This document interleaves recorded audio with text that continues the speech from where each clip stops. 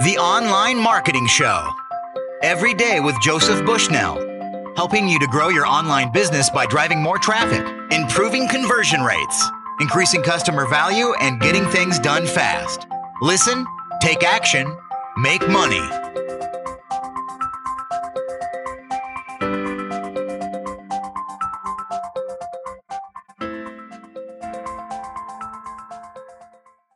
Hi, welcome to the Online Marketing Show. I'm your host, Joey Bushnell. Today I'm joined by top copywriter Ray Edwards. Go to rayedwards.com to find out more. Ray, thank you so much for being with me today. Well, thank you. It's my honor and my privilege, Joey. Ray, how did you get into copywriting? Well, it's interesting because I've been asked this question a number of times, and the true answer is I got into it accidentally. I didn't realize I was getting into it. When I was really young, I used to stay at my grandparents' house. I'm talking about when I was like 7 or 8 or 9 years old. And my grandmother used to read these tabloid newspapers. I don't know if you have papers like this in the UK. I'm sure we have the Weekly World News and those sort of papers. And anyway, there were these articles that I would read in these papers that were fascinating to me. And they were about one of the ones that I remember seeing a number of times was one about how you could rub pain out of your body. And what I only realized years later was I used to read those articles thoroughly. I would read them over and over again. And I only realized later that they weren't actually articles. They were full-page ads that were written by the late, great Eugene Schwartz, one of the greatest copywriters of all time. Mm-hmm. And there was something about the way that he wrote that just fascinated me. And so I became kind of a direct mail junkie.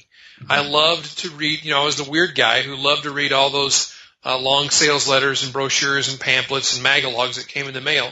And that was really the beginning for me. And then after that, as I got into the radio business in later years, was a disc jockey and a manager and a vice president, I started using direct response mail techniques to promote our radio stations and to help our customers or advertisers at the radio station to help them grow their businesses. And so consequently, I ended up studying people like Jay Abraham and then, just the classics, Claude Hopkins and Eugene Schwartz.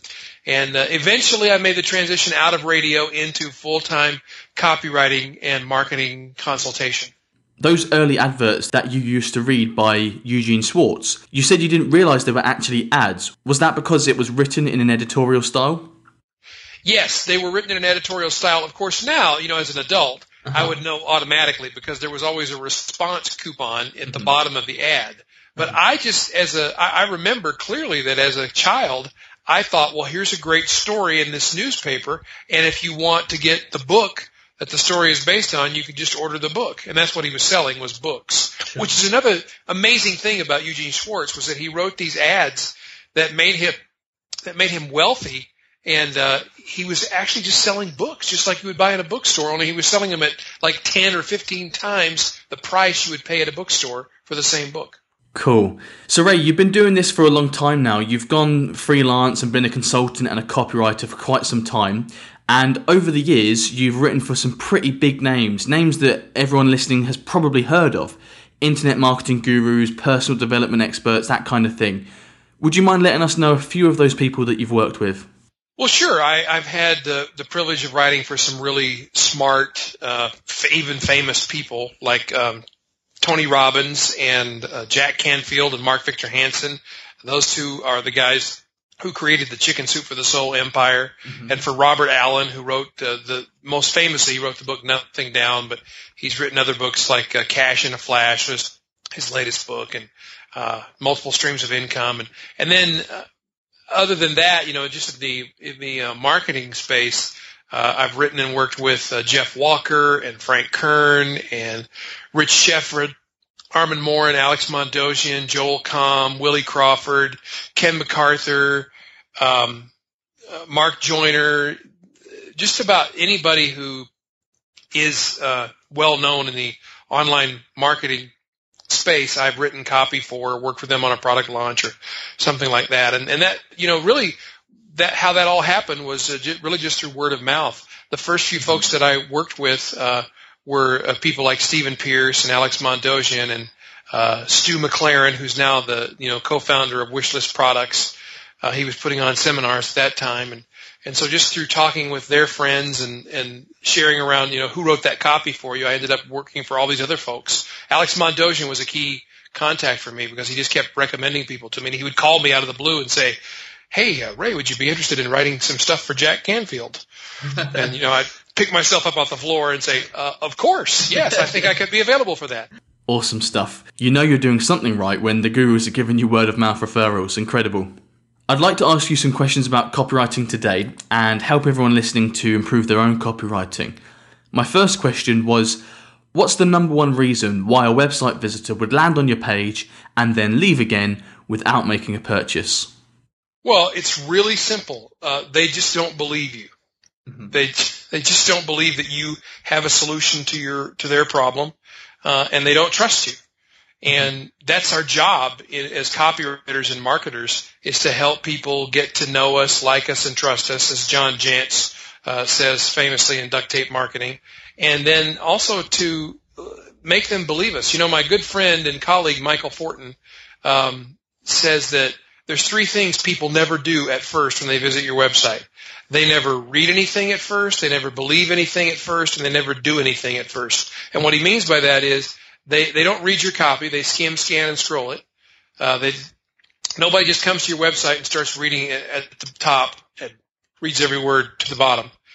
They don't believe anything you say at first, and they're always, they got that critic in their back of their mind saying, "I don't believe this is true. This guy is lying to me, or this lady's trying to rip me off." And they don't do anything at first because they're very hesitant, especially these days, about spending their money online. And the key phrase in all of that is "at first."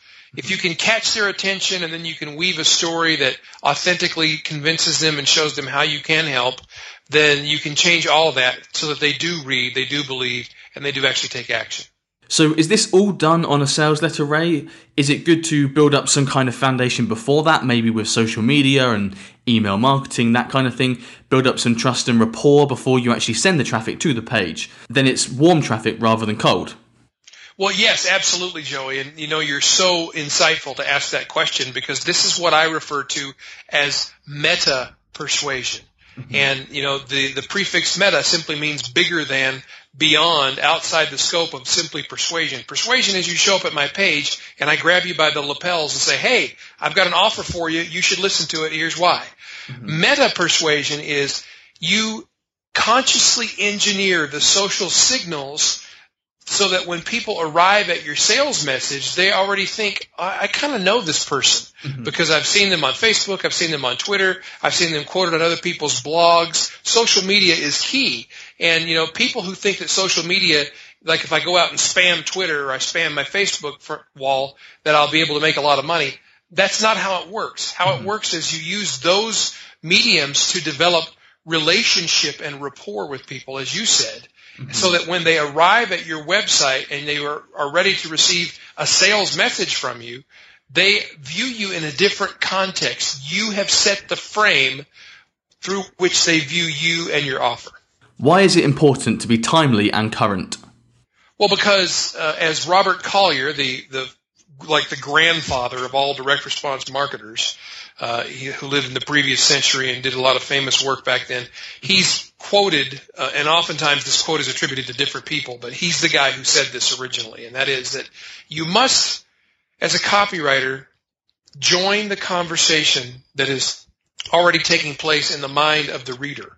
Mm-hmm. And Tony Robbins puts it this way. He says, the fastest and easiest way to influence someone is with what's already influencing them. Mm-hmm. So right now, what's something that's on the top of mind for everyone? There's a couple of things that are happening in the news right now that everybody's talking about. One of them is there's some world famous games that are taking place in the United Kingdom. Yep, I've heard of them. I'm sure you have. Probably you're a little bit tired of hearing of them. Yeah. But your life will go back to normal someday, I promise.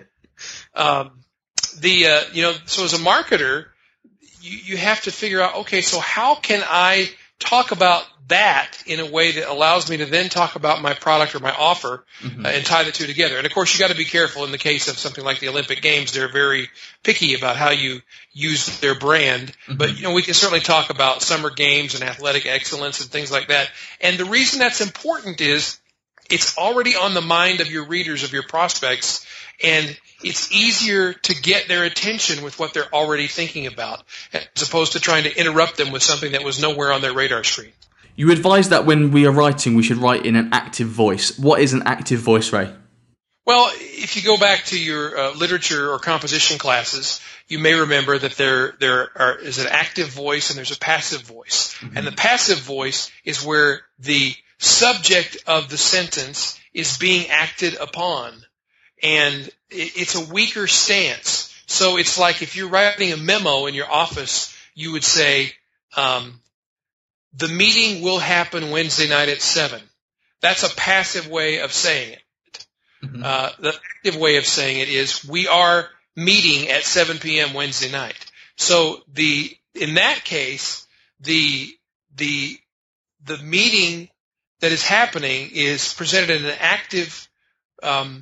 active manner that makes it just feels more alive and more immediate. It's like there was a famous political gaffe that was made in the United States by one of our fabulous presidents. And his response when it was exposed in the media was to say, well, yes, mistakes were made. Well, he took a lot of criticism for that statement because it was a passive statement that tried to shift the attention somewhere else. Instead of saying, I made a mistake. My administration made a mistake. That's an active way of stating the same thing. So when you're writing sales copy or putting together marketing materials, it's much better to talk about your product, your service, or your offer in an active voice as opposed to a passive voice. You also say that we should show and not tell on our sales letters. So what do you mean by that? Well, think of it this way.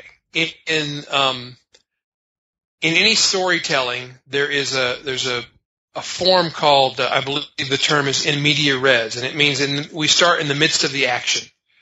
And it's much more engaging. So you begin by making a demonstration rather than talking about how amazing and fantastic and helpful and useful and all of these other adjectives your product, your offer is. You simply demonstrate it by one way to do it in written copy to say, imagine that you're faced with yet another day of making cold calls. You know that you're going to knock on the door and you're not going to be welcome. You're going to be viewed as an annoying pest. What if you could turn all of that around?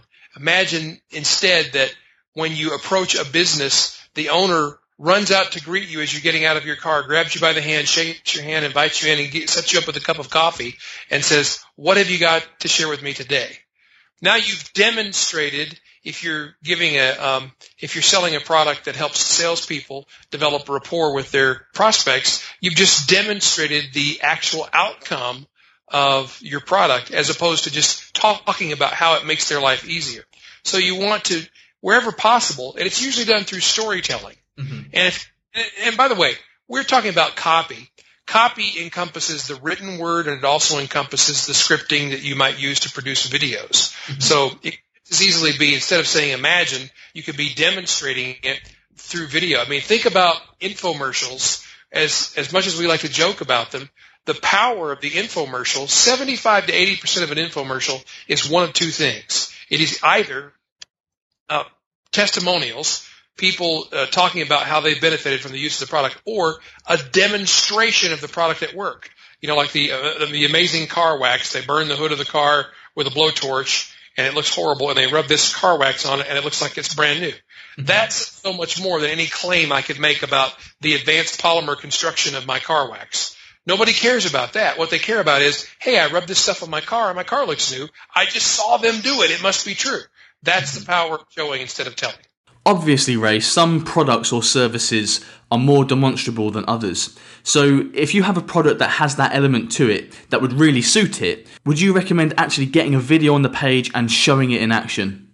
Oh, yes, absolutely. In almost every case these days, when clients, colleagues, my own products, when we test video against static text, video wins. And especially if you've got a product that lends itself to demonstration, then I absolutely have a video available on the page to do that demonstration.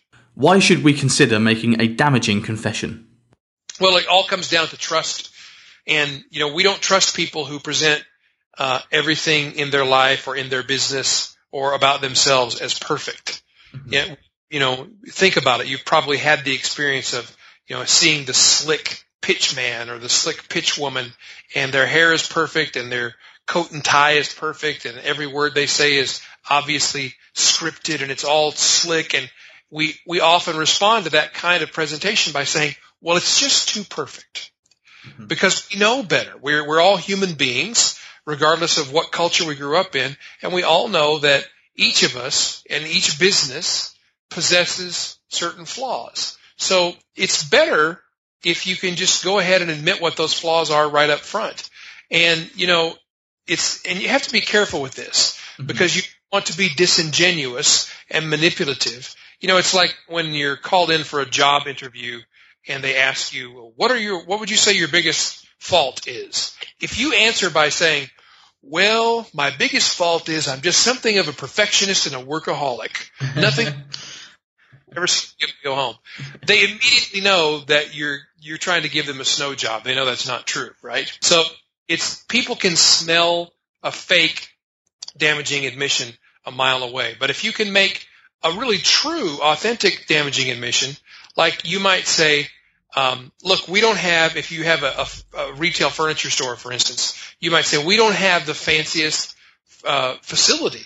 We're not in the most posh district to have a retail store, and our store, it's older, the building is older, the fixtures are older, but that's one of the reasons, even though we don't have the atmosphere perhaps that you might be expecting in a furniture store that sells high quality furniture. It's because of the fact that we've economized on the store facilities that we're able to offer you a deeper discount on this fine quality furniture.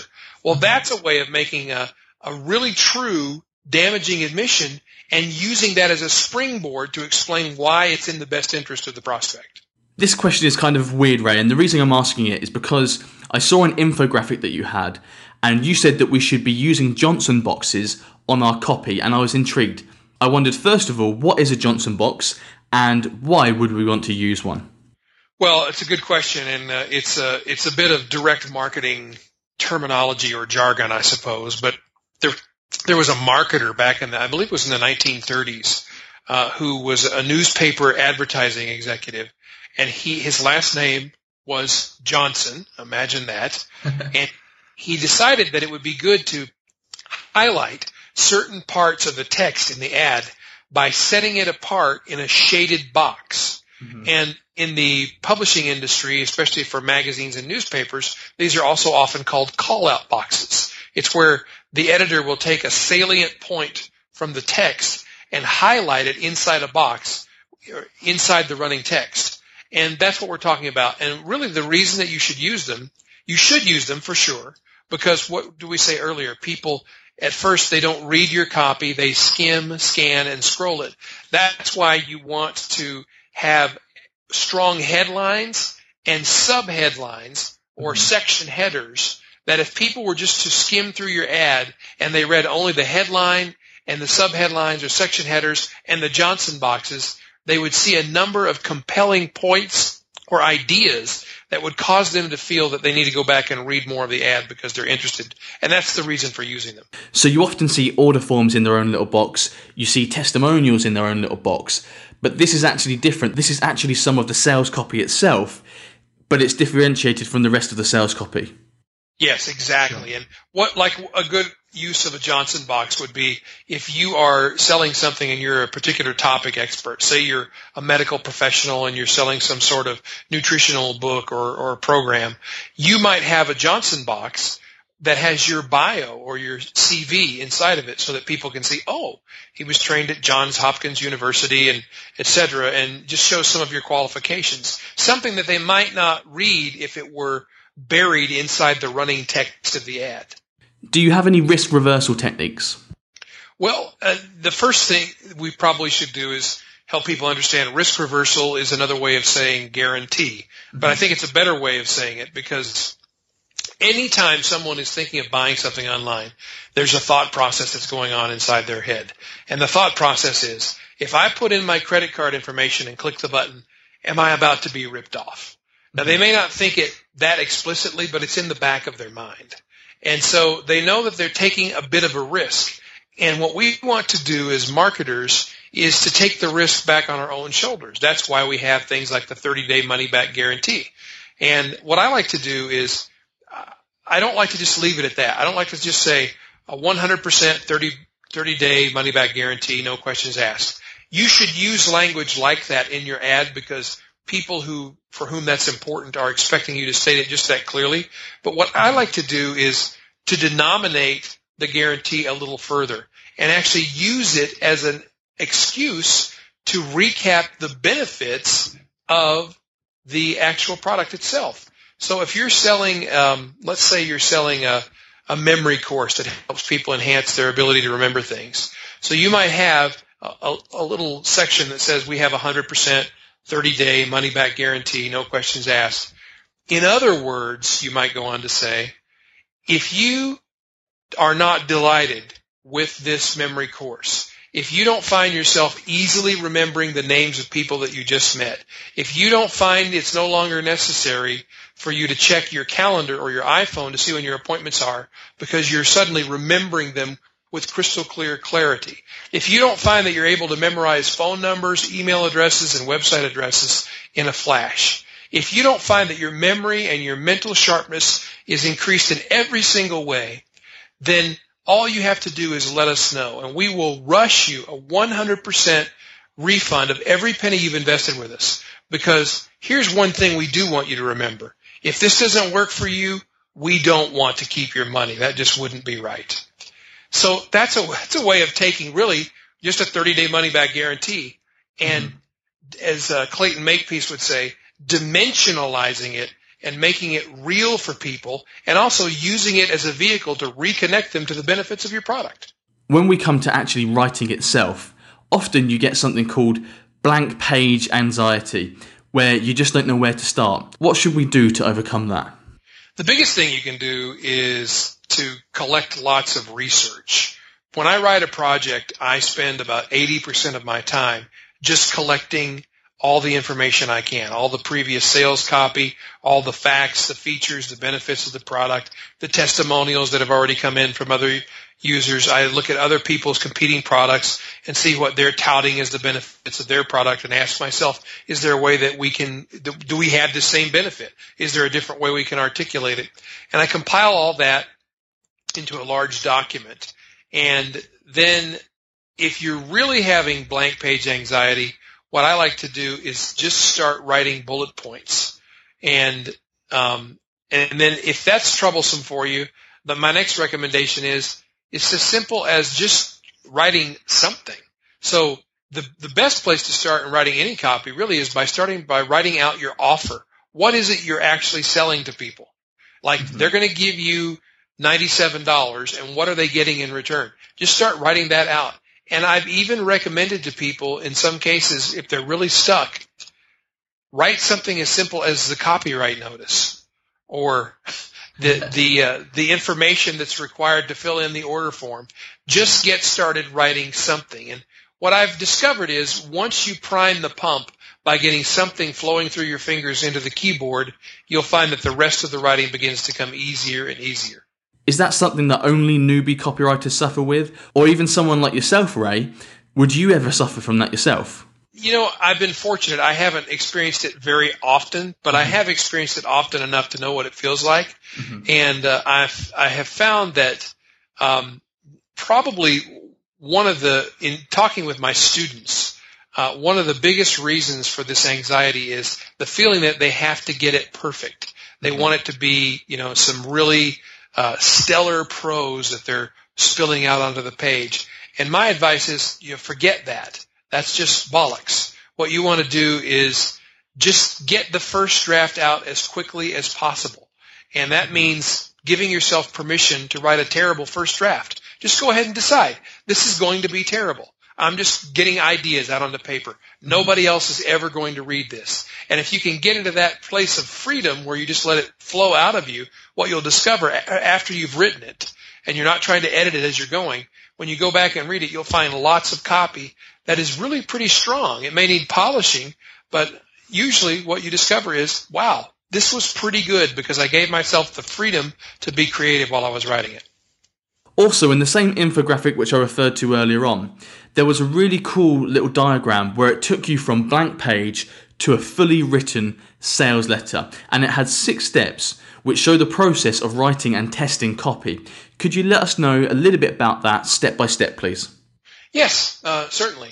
So you start with a blank page, and I do have an outline that I like to use when I'm writing copy, and I recommend to any copywriter that you have some kind of framework that you're going to hang your copy on.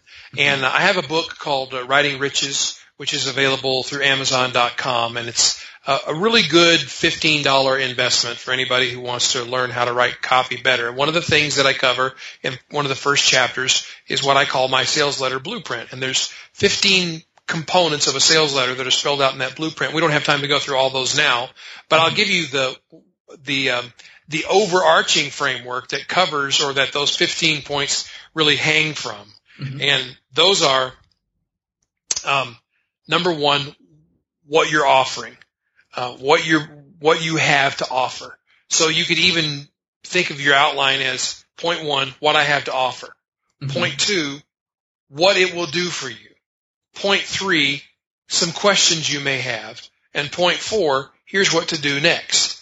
So point 1 might be, what I have to offer you is a book on how to lose weight without giving up your favorite foods. Mm-hmm. Point 2, the answer to that question of here's what it will do for you. It'll allow you to lose weight without starving yourself to death, without weighing your food, without doing onerous calorie counting, and most importantly, without giving up the things that you love to eat so much, because that's one reason why diets fail. So this will free you from all of that bondage. Point 3, questions you might have. These are really objections that people may have to your proposal. Like, will this really work? Why another diet book? There's so many other diet books before that have already come.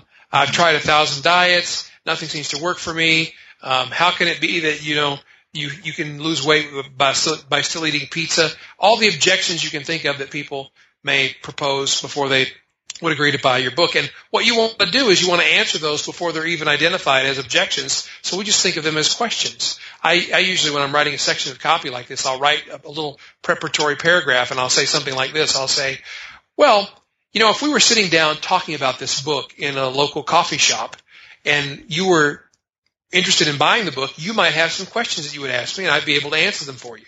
Since we're not in that coffee shop, instead what I'll do is I'll go ahead and answer the questions that I most frequently am asked about this book, starting with this first question. Does this diet really work? Mm-hmm. And then you're off and running and you're answering the questions. So that's the whole genesis of the outline. And then the fourth point of the outline is what to do next. And that's where you just say what you need to do right now if you want to start experiencing this miraculous weight loss system that allows you to peel off the pounds without giving up your favorite foods is you need to fill out the form below, put in your credit card number, and click order now so that we can ship you your book right away. So that's just kind of the 4-part framework. Now, the collect phase is just about collecting your research. I was talking about that earlier. Collect all the information you possibly can before you begin writing. If you're writing copy for a book, one of the things you do in the collection process is you read the book and you make notes from your reading. And then you begin just writing. I like to write my copy in chunks. Like one of the chunks that I use is the piece that I just repeated to you just a moment ago that I used to set up the Q&A part of the sales letter. That's something that I've written so many times, I just naturally know this is how that's going to go. Then, we step into the edit process. After you've done all your writing, you've got your first draft out. Only then do you go back with a critical eye and you ask yourself, okay, what can I trim? What is not actually necessary here? And one of the greatest tools that you can use for editing is your own voice. And that is read your copy out loud in the inflection that you would if you were reading it in front of a group of people, with all the emotion and emphasis and the pauses and so forth. Don't rush through this. Read it at a natural pace. And whenever you encounter something that causes you to stumble while you're reading out loud, you know that needs to be edited, because if it causes you to stumble while you're reading it out loud and you're the one who wrote it, it will cause your readers to stumble when they're reading it to themselves. Mm-hmm. And then you test the copy. In other words, you put it in front of people and see what happens. And if it works, then fantastic. You may need to do some more editing if you find points where people are bailing out of your copy, stopping the reading process. You review it, and then you test it again, and you edit. And that's a never-ending process. Testing is a process of constant and never-ending improvement. So you never get to a point in there where you thought, right, job done, this is a sales letter 100% complete. Instead, you continually test and make changes, so it just keeps on improving in terms of conversion rate. Yes, and you may reach a point where you have what we call a control piece that you just cannot seem to beat, but you're constantly striving to figure out, how can I beat this control piece? How can I get something that performs 1 or 2 percentage points better than my current winner? Brilliant. Well, Ray, thank you so much for going through that with me. Where can we get more of your content and more of your information? Well, it's very simple, Joey. Just go to rayedwards.com. That's RAYEDWARDS.com. That is my main website. It's my blog where I write pretty much daily through the week. I have a weekly podcast. I have lots of free information, tips, tricks, tactics, tools that you can use, like the infographic that you mentioned. And then if there are any times that I'm offering workshops or I'm going to be speaking somewhere, then we always make sure to let you know about that through the blog. I would really encourage you to sign up for our free newsletter, because that's where you can get the most up-to-date information. Excellent. That brings to an end today's episode. Thank you all for tuning in. Ray, thank you so much for coming on the show. Well, thank you, Joey. It has been my privilege. The Online Marketing Show. Every day with Joseph Bushnell. Helping you to grow your online business by driving more traffic, improving conversion rates, increasing customer value, and getting things done fast. Listen, take action, make money.